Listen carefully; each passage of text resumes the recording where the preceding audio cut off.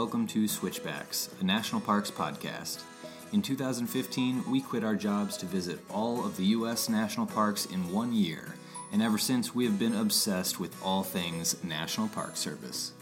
This is week 4 of a 62-week tour of virtually revisiting a new national park each week through a podcast episode and in-depth guide on switchbackkids.com. We hope you learn something new and get inspired because the national parks are for everyone. Today we're going back to the late 1800s with the establishment of Mount Rainier National Park.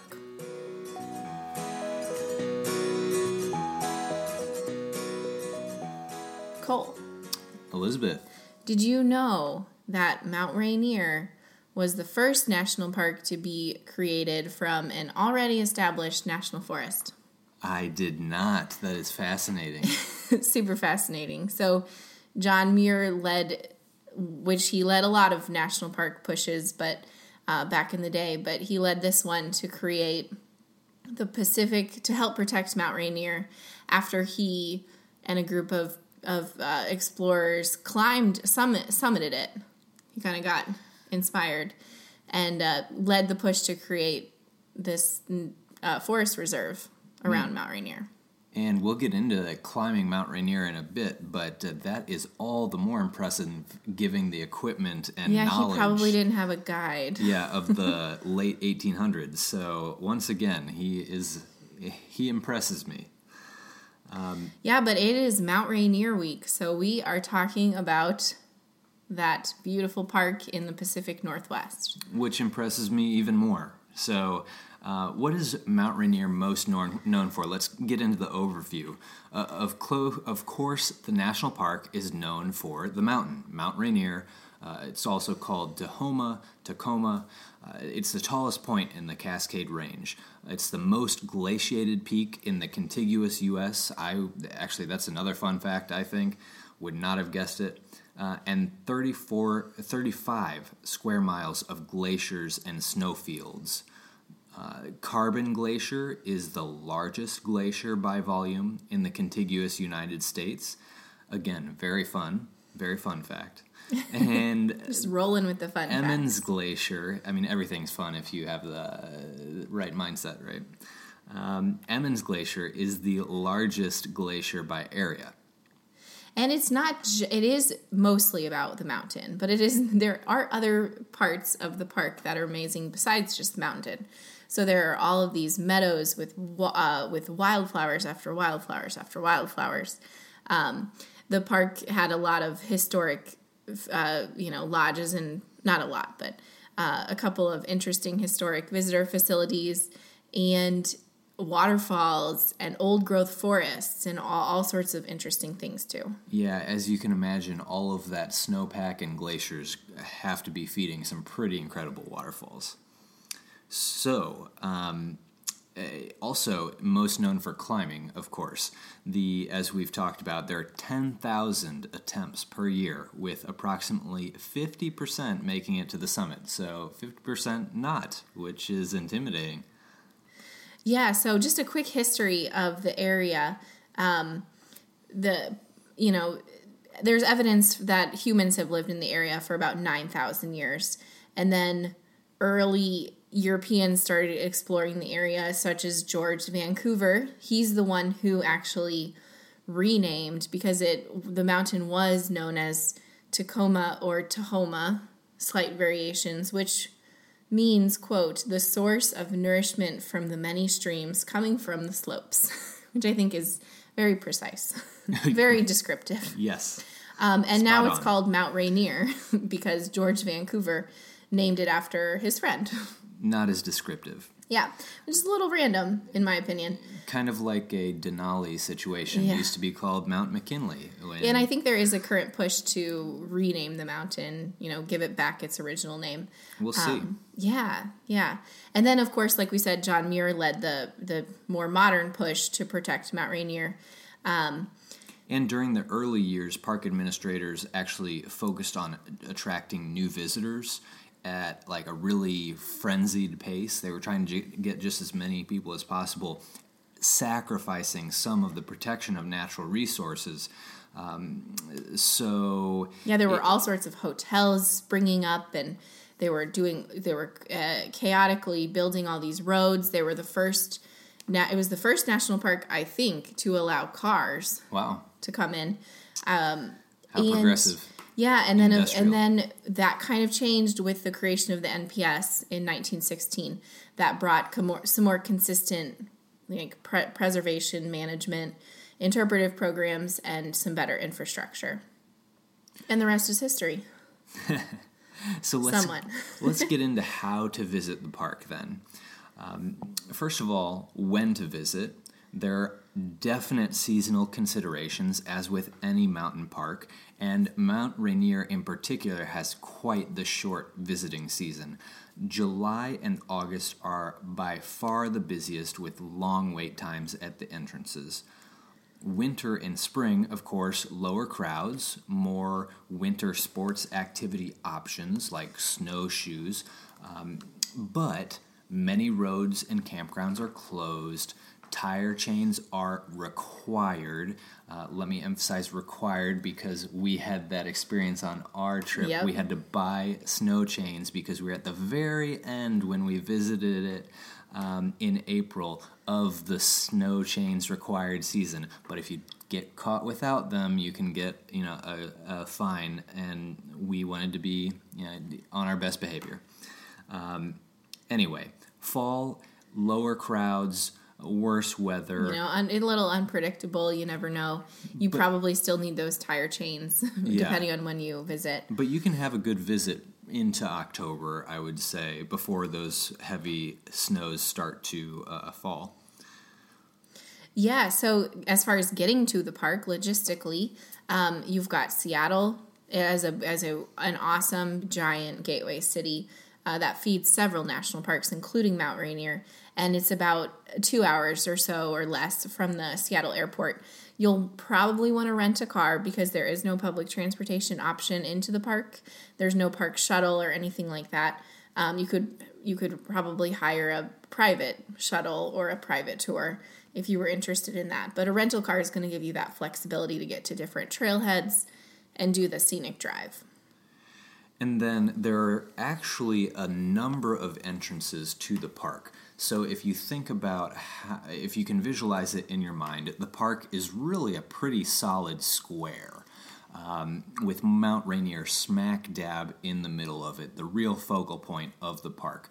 Now there are entrances, actually 5 of them from each corner of the square, and also the eastern side. So some of those entrances are bigger than others.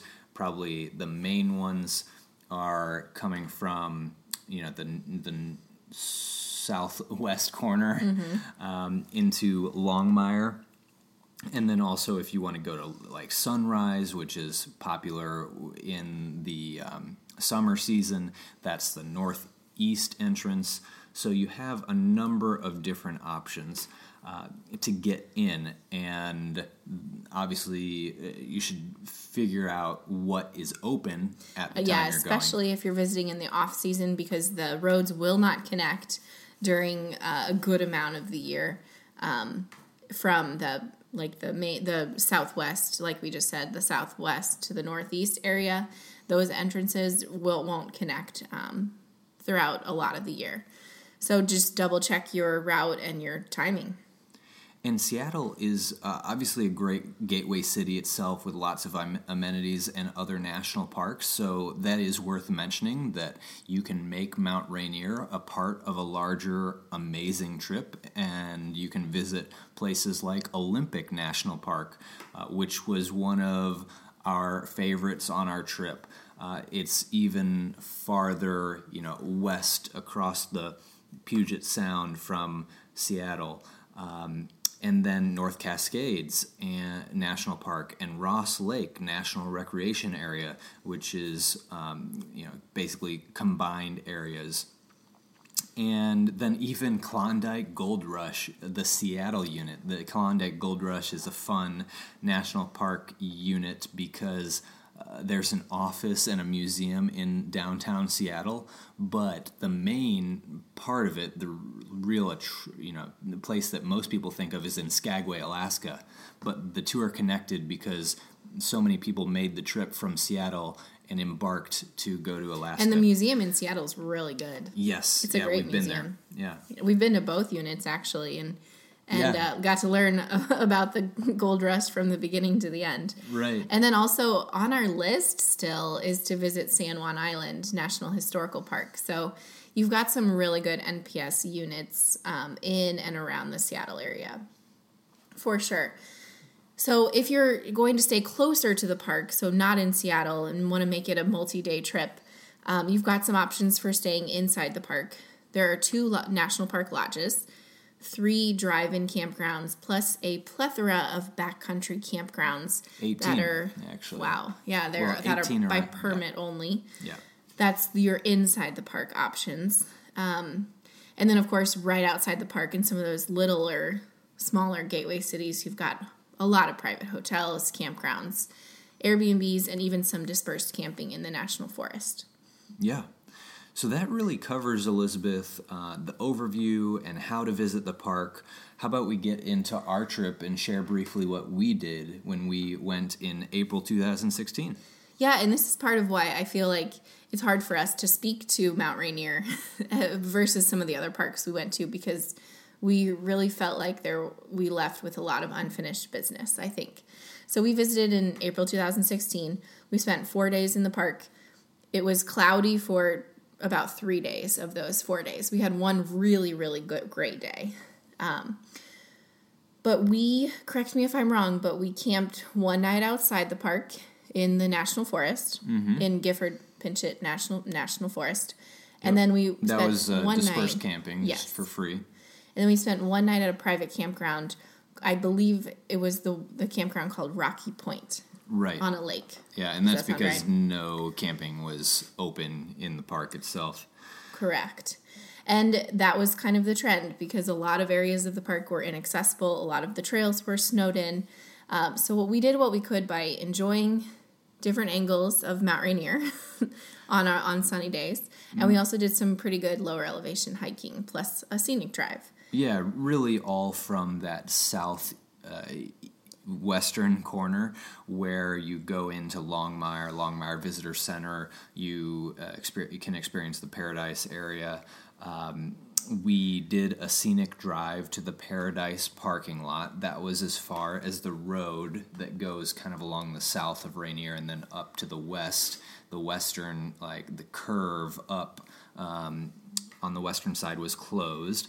So we scrambled around in the snow once we got to Paradise, met a guide who was really cool. When we were just hiking around, he used to, or I think still did, guide people up to the top of Mount Rainier, and had done hundreds of trips, seen so much. Really cool. He told us about a group that he led a group of blind climbers. Oh, yeah. Up to the summit, which just sounds amazing, too. So he definitely had some great stories. Yeah, he was our person of the parks. If you all are big fans of the blog, you'll remember we did a People of the Park series where we profiled people in each park. So check that out if you're interested. Yeah, and then lower in the Longmire area, we did 2 good trails. We hiked the Rampart Ridge Trail, which was 4.5 miles in a loop sort of situation. And that we got semi views of Rainier. So if it's a nice day, you'd get great views. And then we also did a trail called Tahoma Creek Trail to the Suspension Bridge. Yep. That was a long trail. It was also unmaintained, so it was quite torn up, but definitely cool, with ending at the Wonderland Trail where it crosses the Suspension Bridge. Yep. And we saw people leaving from Longmire, getting ready to do their climbs of Mount Rainier during the winter and stuff. So if you are prepared and really want to be adventurous, the winter season, or the spring season in our instance, doesn't have to stop you at all. Yeah, we did hang out in the wilderness permit office for a little bit, looking at the map of Rainier and asking questions. And I remember a few different climbers came in and with varying levels of experience. Mm-hmm. So one of them was surprised that you even needed any special equipment, or that it took, it takes 3 days to get up there. Oh, okay. Like you could tell it was just a variety of questions. Right. Try not to be those people. Listen to this podcast before you go. Right. Okay, so moving on to activities, and we're going to try to obviously extend this beyond what we were able to do based on what we know that other people have done and are research, great things. Yeah. So first of all, must-sees. You got to see Rainier from various angles. Also, you gotta just see it in general. Like we said, it's cloudy a lot of the time, so you got to give yourself enough time at Rainier, at the park, to be able to see the mountain. The more days you have, the more chances you'll get.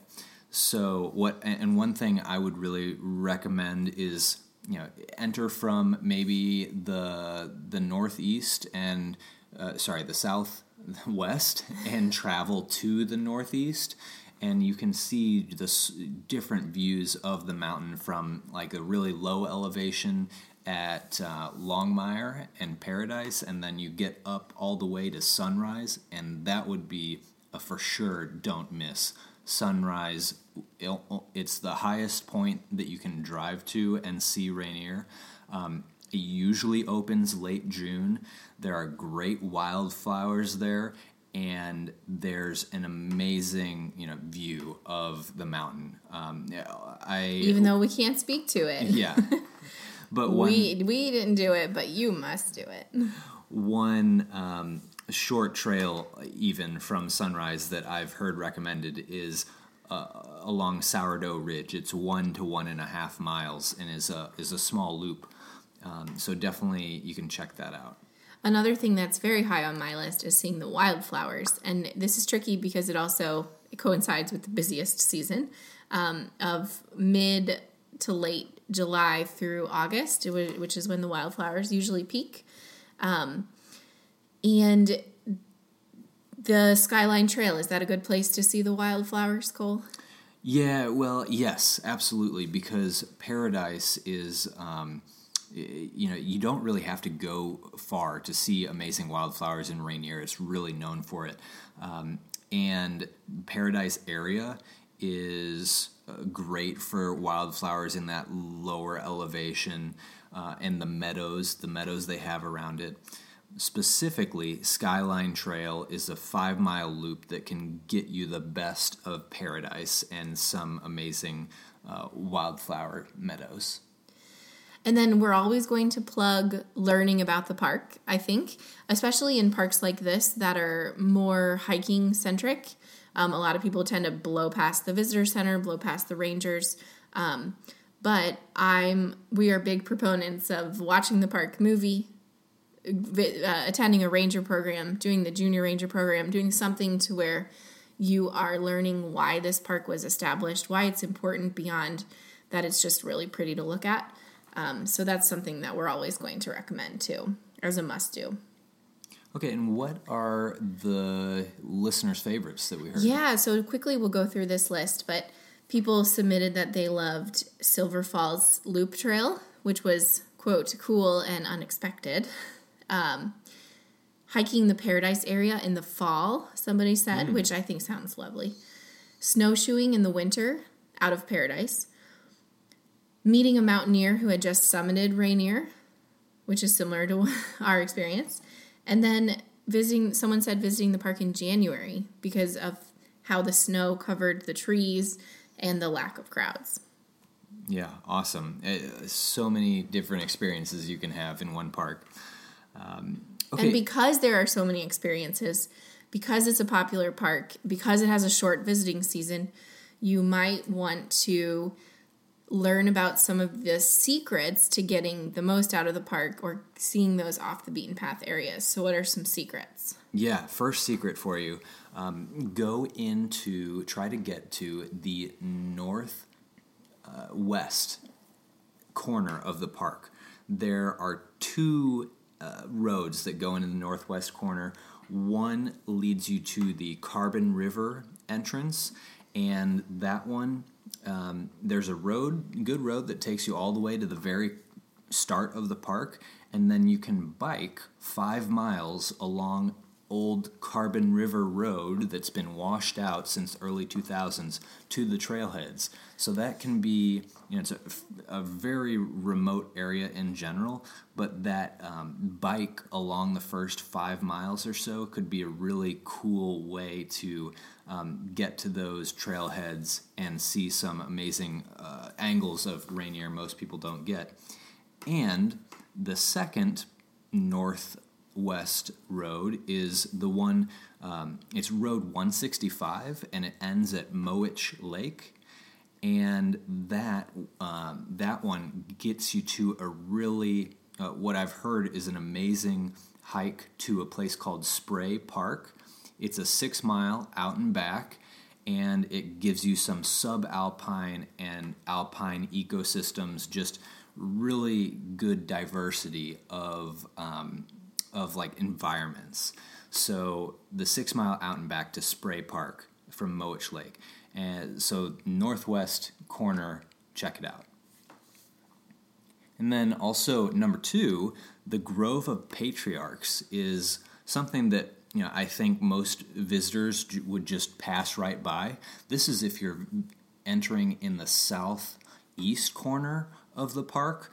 It's right inside the park if you come in that entrance, and it's really, you think of the mountain, of course, when you go to the park, but Mount Rainier has incredible old growth forest as well, and this particular trail called the Grove of Patriarchs has some amazing hemlocks, cedars, Douglas firs, just huge trees because they're so old, and it can give you just a really different feel for Mount Rainier. And then the last one that I'll mention is, we talked about wildflowers, we talked about going in late July to early August is the best time for that.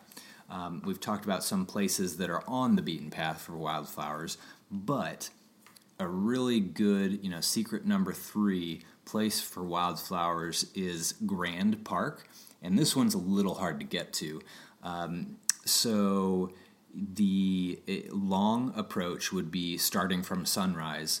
You could go, 9 miles, I believe, out and back for to get to the biggest meadow in the park, or one of the biggest meadows in the park, and just the reviews of this hike were amazing. So, and one of the things that makes it so good is that it because the snow melts later, the early and late wildflowers mix together in this gigantic meadow.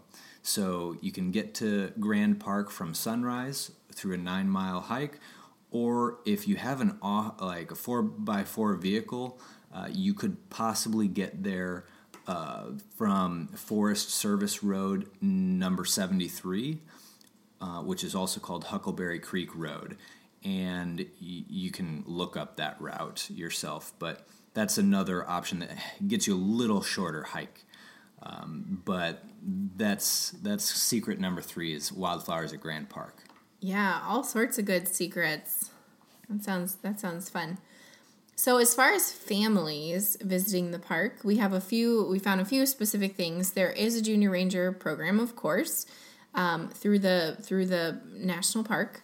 On their website, though, they have a ton of really cool information for students and for kids of all ages, kind of sorted in a very kid-friendly way about animals, volcanoes, wildflowers, all sorts of different aspects of the park, and even some videos that rangers have created.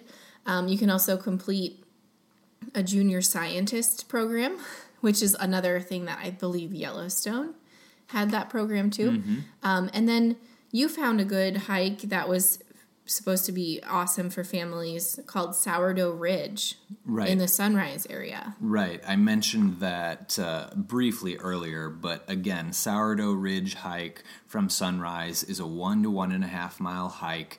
It's really quite flat, but because it's already at that high elevation of Sunrise, gives you some amazing views, and it was really recommended for families. Awesome. So what's a big adventure at Mount Rainier? There are a few. Yeah, and I've had my eyes on these for a while. I've done some research into these even before this podcast. So the first one is the Wonderland Trail, and this is one of the most famous trails in the NPS. It's 93 miles in circumnavigating Mount Rainier. So it goes all the way around the mountain. It takes maybe 6 to 9 days, depending on how fast you hike. And there are 21 different campsites you can choose from. There are 18 backcountry, 3 front country campsites, and those range from 2,600 elevation to 6,200 feet elevation. So during this trail, you get a huge variation of elevation, and you actually go through climbs of 23,000 feet of total elevation gain. So it's a big backpacking hike, and the coolest thing about it is you're seeing Mount Rainier from literally all the angles, and you're also going through a super diverse collection of ecosystems, from the temperate rainforest to the subalpine meadows to the alpine tundra. And the best time to go, you can go from July to early October usually, and I've heard that mid-September is best. And the final note on permitting, it's a really popular hike, so permits are hard to get. 70% of permits are available online, with the application window opening between March 15th and March 31st. So then they do a lottery after that closes. And then 30% are first come, first serve. So the second big adventure thing that I would absolutely love to do at some point is climbing Rainier. We mentioned lots of people attempt to climb it, 50% get there. It's not something that should be undertaken lightly at all. There are 40% of people do it through a guide, 60% do it with friends who are, where somebody's really experienced, but it does include snow climbing. You have to have mountaineering gear, crampons, and ice axe. Again, just if you're thinking about it, maybe consider a guide. That might be what I would do, because these 3.5 to 4 day trips are between $1,100 to $2,000 for the tour, which actually seems somewhat reasonable. Yeah, and I don't know any mountaineers personally or friends with mountaineering experience, so that might be the route I would go. But I definitely don't want to end up one of those 100 lives that have been lost since the late 1800s. And that actually seems like a low number, but that's the number I saw. So I guess the note I'll end on is respect the mountain and do your research beforehand if you want to climb Mount Rainier, which you should. You can be one of the 10,000 people who try it every year, right? 50-50. Right.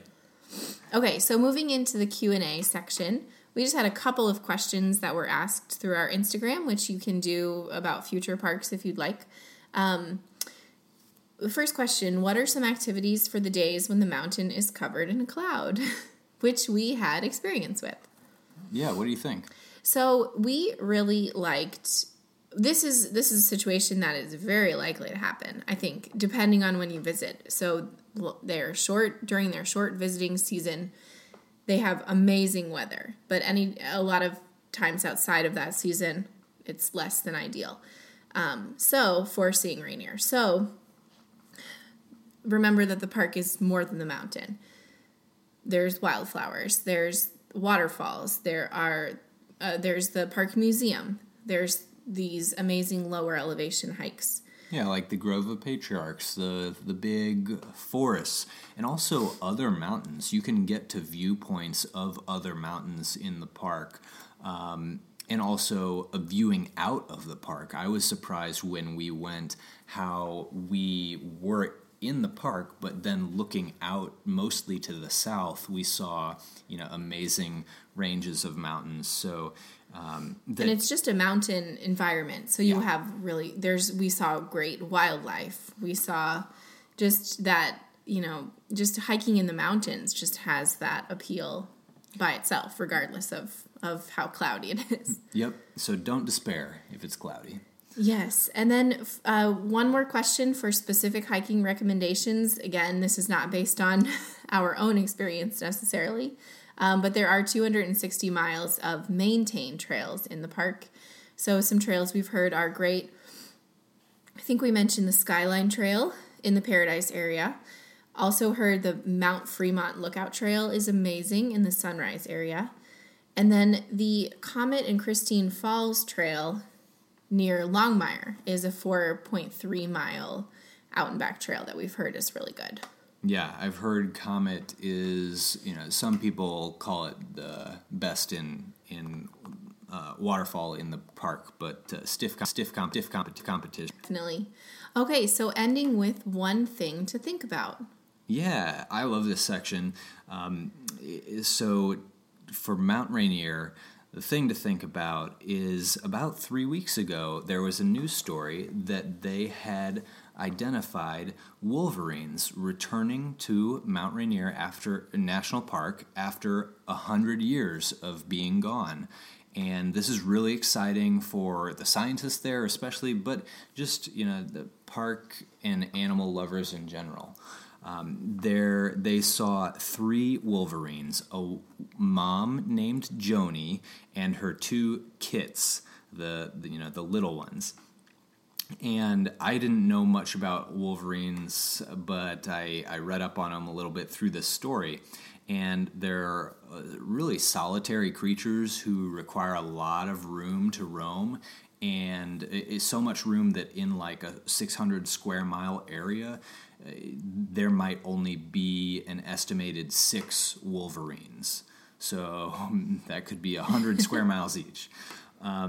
Also, there's not a lot of these animals, period. There's an estimated 300 to 1,000 wolverines living in the lower 48 states. And that's a huge range because they're such solitary creatures that are so shy and don't want anything to do with humans. So we really, don't see them much at all. You don't expect to see any wolverines when you go to Mount Rainier.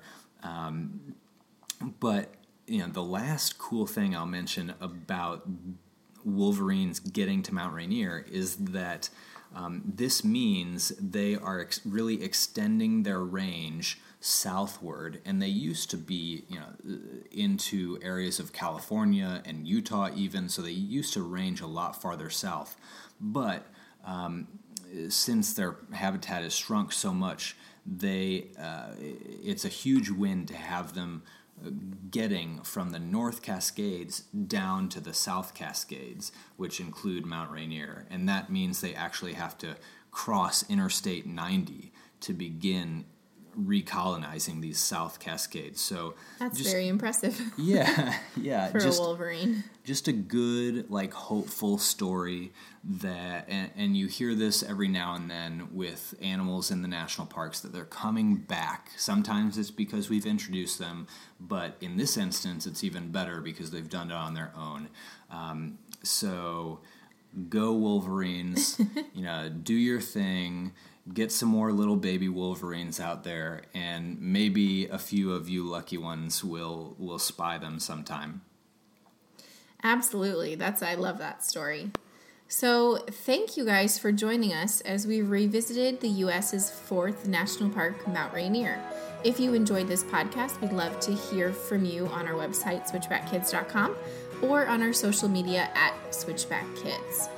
Yeah, tell us what you liked and what you want more of on our social media, and send us your questions for future parks for sure.